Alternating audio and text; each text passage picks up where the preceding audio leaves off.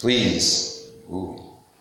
Sister, would you pull the one that says, it's the second one in from the left, just pull that one down a little bit? There we go. That sounds a little bit more forgiving. And if it's needing to be more, then I'll let you determine that as I go on. We are going to be looking in Matthew chapter 13, the 14th and the 15th verse. Matthew 13, the 14th and 15th verse.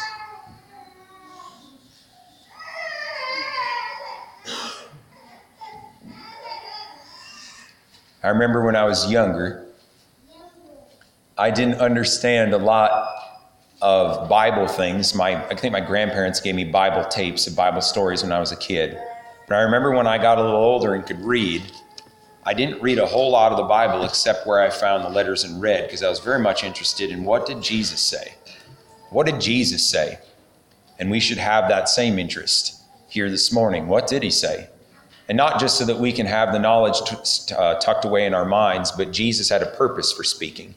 And his purpose was to change our heart and to change our minds. So we reach into the 13th chapter of Matthew, and we find this being said. This is about the group of people that Jesus was preaching to, that Jesus was dealing with, oftentimes made up of the Pharisees and Sadducees, which would have been people that should know better, but they seem to be more ignorant than even the simple farmer. But even yet, amongst this group of people were the simple farmers. Also were the people of fishermen and different other trades at those particular times. That's encompassed in this statement that's going to be brought up that we read here in chapter 13, verses 14 and 15. It says that in these people, in this group of people, is fulfilled the prophecy of Esaias, that's Greek for Isaiah, which saith, By hearing ye shall hear, and shall not understand, and seeing ye shall see, and shall not perceive. For this people's heart is waxed gross, and their ears are dull of hearing, and their eyes they have closed, lest at any time they should see with their eyes, and hear with their ears, and should understand with their heart, and should be converted, and I should heal them. Another translation says it this way, In them is fulfilled the prophecy of Isaiah. You'll be ever learning, but never understanding. You will be ever seeing, but never perceiving. For this people's heart has become calloused. They hardly hear with their ears, and they've closed their eyes. Otherwise, they might see with their eyes, hear with their ears, understand with their hearts, and turn, and I would heal them. Father, we thank you for the words that have been given to us. And Lord, to think that Isaiah spoke these words many years before Christ ever came to earth, and yet this is coming to pass right in the day of Christ. And I believe this is a perpetual prophecy that will go on until the end. We pray thee, O Lord, that you help us this morning to hear your spirit and not to be amongst the number of these whom are being pointed out by this prophecy. And we ask that your spirit will make applications so practical, so individual to us here this morning, so that, Lord, this is not one of those times where we are unaffected, but a time where we're very much affected by your spirit. And we ask it in Jesus' name. Amen. Benjamin Franklin said, We are all born ignorant, but one must work hard to remain stupid. It's quite a statement. We're all born ignorant, but one must work hard to remain stupid. The thought kind of in these particular verses that we've read is of willful ignorance. And by definition, willful ignorance is the state and practice of ignoring any sensory input that appears to contradict one's inner model of reality. At heart, it is almost certainly driven by confirmation bias. In other words, willful ignorance means that I am receiving some input coming to me, and it doesn't really agree with what I want. So I'm going to remain willfully ignorant of it. I'm going to make a choice to not allow this which is coming in to affect me at all, even though it may be a pretty decent argument. We find that in many different spheres as we live here on this earth. But the most important sphere that you and I have to be aware of is that spiritual one. Because if we can treat many different things in life like this, but if we do it in the spiritual, it has dire consequences. And we don't want to be amongst those numbers. And I don't believe you do either. Another short way of putting it is willful ignorance is tactical stupidity. It's a strategy to be stupid about things and about spiritual things. There's a reason why. So what does it look like? Often, the willfully ignorant will make excuses, claiming that a source is unreliable, suggesting that an experiment was flawed, or asserting that an opinion is too biased. It's very convenient to say things like that when we're confronted with facts, when we're confronted with information. Oh, well, that's just because they said it, or that's just a flawed thing. It's easy to say that, and that's what they say about this word. You bring this up and they say it's written by men. Well, that's not going to help you get anywhere.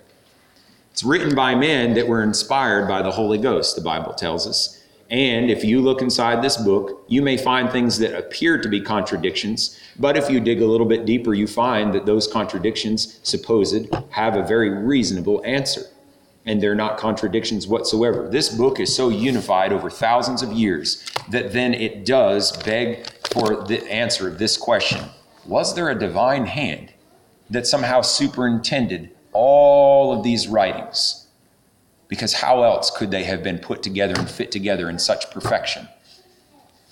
That's something we have to ask. What does this willful ignorance look like? Willful ignorance can involve outright refusal to read, hear, or study in any way anything that does not conform to the willfully ignorant person's worldview. You've probably heard the term also that ignorance is bliss, right? In some sense, there is a truth to that I can't say would always be wrong, but most of the time when that phrase is used, it's a cop-out. Ignorance is bliss, meaning if I don't know, then I'm not responsible. There are those of you here that will hear this word this morning, or at any other time you may hear the word of God, whether you're by yourself, or whether it be another Sunday, or whether it be another church, that will hear God's word and will be changed. But there are those of you here that will hear God's word repeatedly over and over again and will not be changed. There are those of you that will hear God's word in this building and not be changed because you won't allow that word to lodge inside of the heart. You won't allow the words that Jesus has spoken to really get in there in the spot where it feels uncomfortable at times. I don't want to talk about that. I don't want to unearth that. I don't want Jesus to come in this area of my life. And the reason that I can say confidently that there are some of you here that will do that is because the scriptures bear that out. Jesus said that. And so it is possible and likely that there are some here where that's taking place.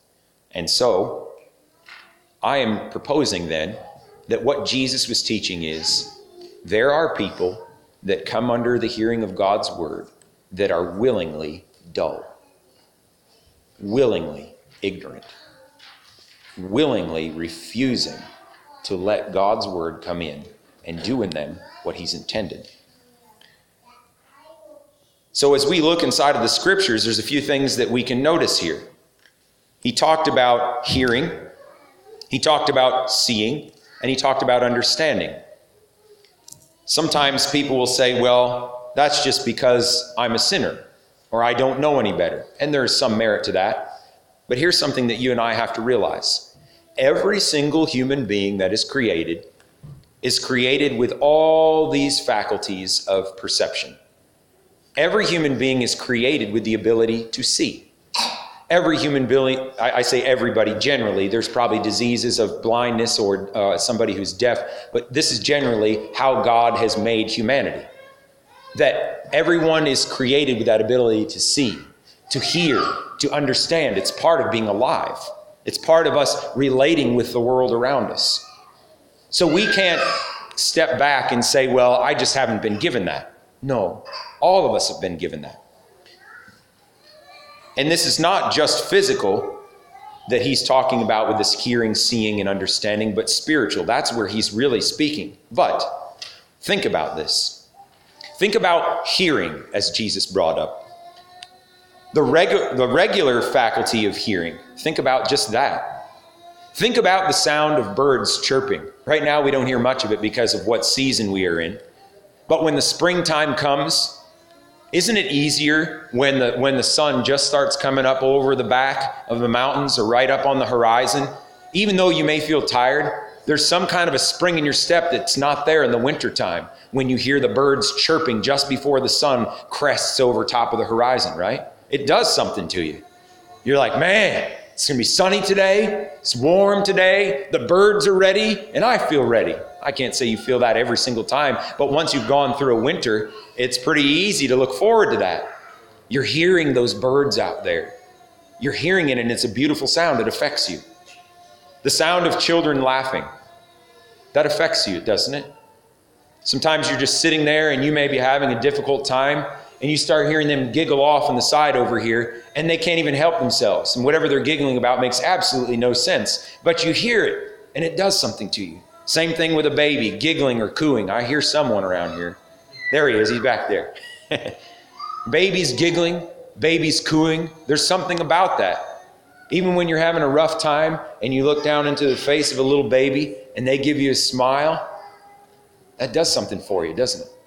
And I was talking about the faculty of hearing. You're hearing them giggling or cooing or making their noises. Ooh, ooh. They don't even know what they're doing, but you're like, isn't that so cute? I can't even stand it. You turn you from a grown man into just, you turn into a totally different person. It does something to you. The sound of a waterfall. You go out on a hike, you see the water pouring down. And if you've been at a waterfall before where it's not so commercialized that, there's driving all the way around and it's very noisy, it's quite an experience to sit there and hear the roar of it and to just be there. It affects you, or even a babbling brook for that matter. There used to be a place that we would go in Massachusetts called Wacona Falls. You could walk up the hill and go back behind it, and then you would get to, I wouldn't even call it a river. I don't even know if I call it a babbling brook. There's water that's coming that would feed this waterfall eventually. And if you went up higher, you could walk on the rocks in the middle of this thing, almost the whole entire length of it. I used to love going up in there. All you'd hear is the wind blowing in the trees on each side, and then you hear the water going right through. And I, at that point, wasn't even a Christian or whatever, but there's something about it. It did something for me. It helped me. It grounded me. Out of all the other things that are going on, it was just like, I can be alone. I can just kind of think. I can push everything else out. But it was the sound of that water that attracted me. I could have went for a walk in the woods, which I like that too. But I liked that, the sound of it. It affected me. And then I remember when I was in Bloomingdale, they had this, it used to be a railroad, 11 miles long. They ripped the railroad tracks up, and then it was just a pathway. And it went for 11 miles. I used to walk past the church, go down this dead-end dirt road, and then I'd walk up and down there and pray in that little area. And all you could hear was, and then you could watch the leaves blowing around, and it was quiet. It was wonderful. It did something. It affected me, and you've had that experience. Maybe you've gone to the ocean before. There's something about that sound of waves beating the sand, just rolling in one after the other. It does something. It affects you. Your faculty of hearing affects you. The sweet tones of music can either bring you up to such an elevation of exultant joy or down into some kind of depressive, pensive state. Our hearing affects us. All these affect us. All these things I've mentioned, there's probably yet more. They move us. They make us do things. They make us feel certain things. They make us experience certain things. But then think about hearing the truth. These spiritual realities. We can hear the truth repeatedly. We all have that faculty of hearing. We can hear it on the radio. We can read it in our Bibles. We have access to all different kinds of Christian literature. Just about anywhere you want to find it, you could probably find something. They even sell it in Walmart. And I wouldn't recommend that everything in there is very wholesome or helpful, but nevertheless, it's everywhere. There's truth that's coming out in just about everywhere. Some people can even find it on the television, though I wouldn't recommend that much either, because some of the things that come off there have been so commercialized that the truth's watered down and is absent. Books, we've talked about that. And Jesus talked about these people that were hearing truth in the parable of the sower. He talked about the good soil. Some people that when they heard the truth, what happened to them? He said other of these seeds of truth fell into good ground and brought forth fruit, some 100-fold, some 60-fold, some 30-fold. So we know that there's that faculty of hearing involved, not only in this physical realm, but in the spiritual realm. Then we look at that faculty of seeing, which you and I have. We think about, again, the sunset. I remember traveling, this is before we were saved. I was living in Arizona. She was still in Massachusetts. She came to visit me for Thanksgiving. And on Thanksgiving, we woke up at midnight, and I drove from Phoenix up to the Grand Canyon, and we got there when it was pitch black, and we pressed against a rail, and it was freezing cold. It was like 90-something in Phoenix, and we got there, and it was 30-something. I was in shorts and a T-shirt, shivering. And I'm standing at the railing, and then waiting, and then all of a sudden, the sun comes up. It was purple, pink, and orange, whoosh, and then I realized, whoa, that's a little uncomfortable. I'm standing right here at the edge, and it just goes boom, down like that. But I felt so small looking at that. I mean, it looked like a painting, and you didn't even know it was out there. But once the sun came up, the majesty of what I was looking at was incredible. It moved me. Same thing with majestic mountains. I remember driving back from the Grand Canyon and looking at the mountain ranges rolling off in the distance between Arizona. You'll find that when people see and they don't do something, here's what's the problem. That same verse that I read to you out of James, it says, he saw what manner of man he was. Then he turned away from the word or from the truth, and then he forgot. He forgot what God's word showed him about himself and about his need and what he needed to do. He forgot, so he saw, and it didn't affect him. He heard, it didn't affect him. Same thing when I talked about those godly examples and you see Christ-like people. What do you do with that which you see? Does it affect you? Does it make you go and pray or talk to God about this and make a change and do something different? Or is it just one of those things we tuck back into our memories that we can talk about and reminiscing, except we're still going along in the same way? We're still just as dry and indifferent about the truth as we were before. God help us, that's not what he wants us to do. He wants us to see these people. He wants us to see the truth. He wants us to see moves of God. He wants us to see what God's done in history. He wants us to see those spiritual kingdom realities, the invisible. He wants us to see the revelation that the Spirit of God gives to us. And he wants to lead us to a spiritual perception that then changes us down to the core of our being, makes us a new creature in Christ, makes us grow in grace and the knowledge of the Lord Jesus, makes us hunger and thirst after righteousness, that you realize there's nothing good that dwells in me, and I need the Holy Ghost to dwell in me in fullness. I need the living Christ to sit on the throne of my heart, because otherwise I'm meat and bones, and I'm headed towards a fiery hell, and I don't want to go there. And if I'm going in that direction, what's my influence doing to those around me? I'm just deadening them and making them yawn all the way down to a burning, flaming hell. But that's not what he wants us to do. That's why he speaks the truth. He speaks the truth because the truth pierces into our hearts. He said that the truth is like a double-edged sword, piercing to the dividing asunder of soul and spirit and joints and of marrow. It's a discerner of the thoughts and intents of the heart. God knows what's going on in our heart. And the word goes out, but what will we do with it? What will we do with what we saw? The thing that's so alarming is that there is a will to be sick. Remember, we started this with being willfully ignorant. It's not that we just can't get it. It's that, and I can't remember, there was somebody I read about who said something like this. A lady was praying at the altar, I think, and she's saying, I can't do this. And the evangelist said, wait a minute. Your problem isn't that you don't understand what the preacher said. The problem is that you're not doing anything about what you already understand. And that has a lot of truth to it. Oftentimes we say, because I don't understand this, I won't take a step. But God wasn't asking us to deal with anything about this.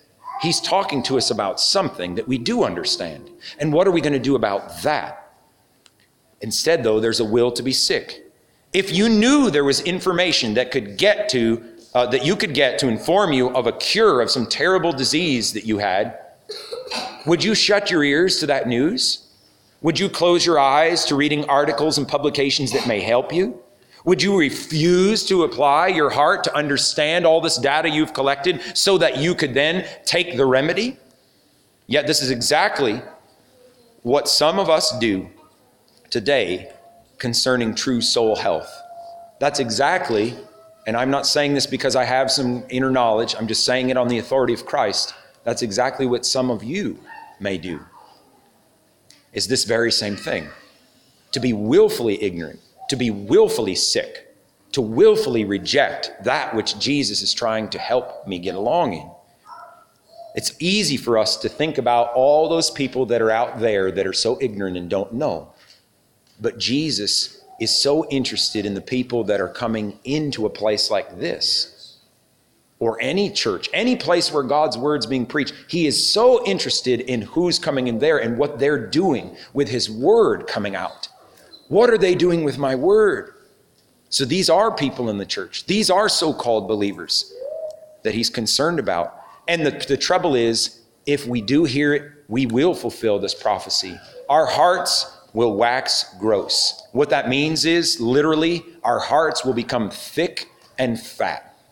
Figuratively, we'll be stupefied. It's just like there's no sense in us at all anymore. We'll be callous. We'll be willingly dull. So in conclusion, what's the result of that then? Do you see what the great importance is of yours and my hearing is? And I'm saying this as a preacher and standing up here and talking to you like this. I have the same responsibility that you have. I have to do this myself because I'm going to stand before the same God, before the same Christ on the same judgment day, and I'm going to have to answer for everything that I've heard, everything that I've seen, everything that I've understood. And what did I do? That's going to be a responsibility laid on me. And I'm not trying to just dig in and try and make something up and drag something that's not there. But simply the appeal of the Spirit of God to every one of us is this very thing. So the result is, if I hear but can never really hear, it's like I'm hearing and hearing but I can't really hear. I'm seeing and seeing and yet I don't ever really see. My heart is having this data come towards it but I never really understand. What's the result of all that? We're barred from the grace of God. We're barred from it right now. Sometimes the most bitter medicine is the one that's most effective. I've learned that since I had Lyme disease. I've drank things that taste like dirt, but it helped. Now, I could go get some gummy vitamin and it might taste great, but it does nothing. But something about that bitter medicine had helped. And it's the same when the Lord's talking to us and dealing with us into our souls. And he's speaking with us. Sometimes it doesn't look so friendly. Sometimes it doesn't feel so great. Think about the time when that rich young ruler came up to Jesus. He said, Lord, I've obeyed everything, all from my youth. What do I lack yet? And he said, okay, here's a guy who's gotten past the superficial stage. I think he can handle this. And he said, you know what your problem is? You have a lot of riches. I'm paraphrasing this in a manner just, in our vernacular. You've got a lot of riches. Your heart's set on it, and it's stuck between you following me with your whole heart. So what you need to do is take all your possessions, sell it all, and give all of what you had made off that to the poor, then follow me. What happened? That man heard, that man saw, that man understood, but what did he do with it? He went away sorrowful because he loved his riches more than he did the truth. And Jesus was hoping that man would turn. But he could only do so much. He could only speak the truth. The rest was in that person's hand. And it's the same with you and I. We hear the truth. The rest is in our responsibility. So Jesus can do nothing more for you but what you put in effort to apply his word to your very heart and life. So here's a question. Do you know you need to be saved? Is there a need that you say, I know I need to be saved. I know that my heart's not right with God. What do I do about this? And God so tenderly is speaking. God is so often speaking and saying, your heart's not right with God. Your heart's not right with God. And he keeps speaking, oh, your heart's not right. And he doesn't just be general like that. He tells us why. He tells us why it's not, so that we can get the remedy and get out on the other side. Do you feel like God is speaking to you, you need to be saved? Well then Don't be willingly dull. Take the bitter medicine. Whatever that is that God is teaching you or showing you in your heart, accept it. Meet his conditions and then receive the grace of God. Receive the blessing that God wants to give, but he cannot override yours and my will. He will not step over top of it. He's a perfect gentleman. Do you know you need a holy heart? Then confess, I need a holy heart.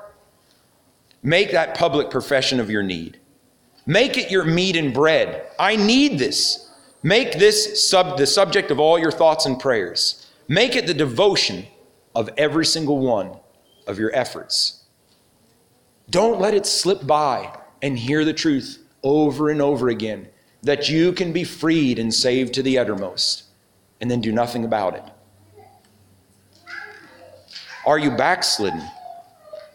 Did you once know the joys of God and the light of God and walking in the truth, and now you feel like my heart is not the same as it was when I first met him? My heart's grown cold. I've become careless. I've become indifferent. I've become critical. I've become prayerless. The joys are departed. It's still yet the same. The often reason why people get into a backslidden state is because they have been willingly dull. They have chosen to not do anything about what the Lord has been revealing to them through his word, through his truth, and by his Spirit. They have chosen to back up and step out of the light because the light makes it uncomfortable. Now they can see what God sees. Are you one that fights against holiness?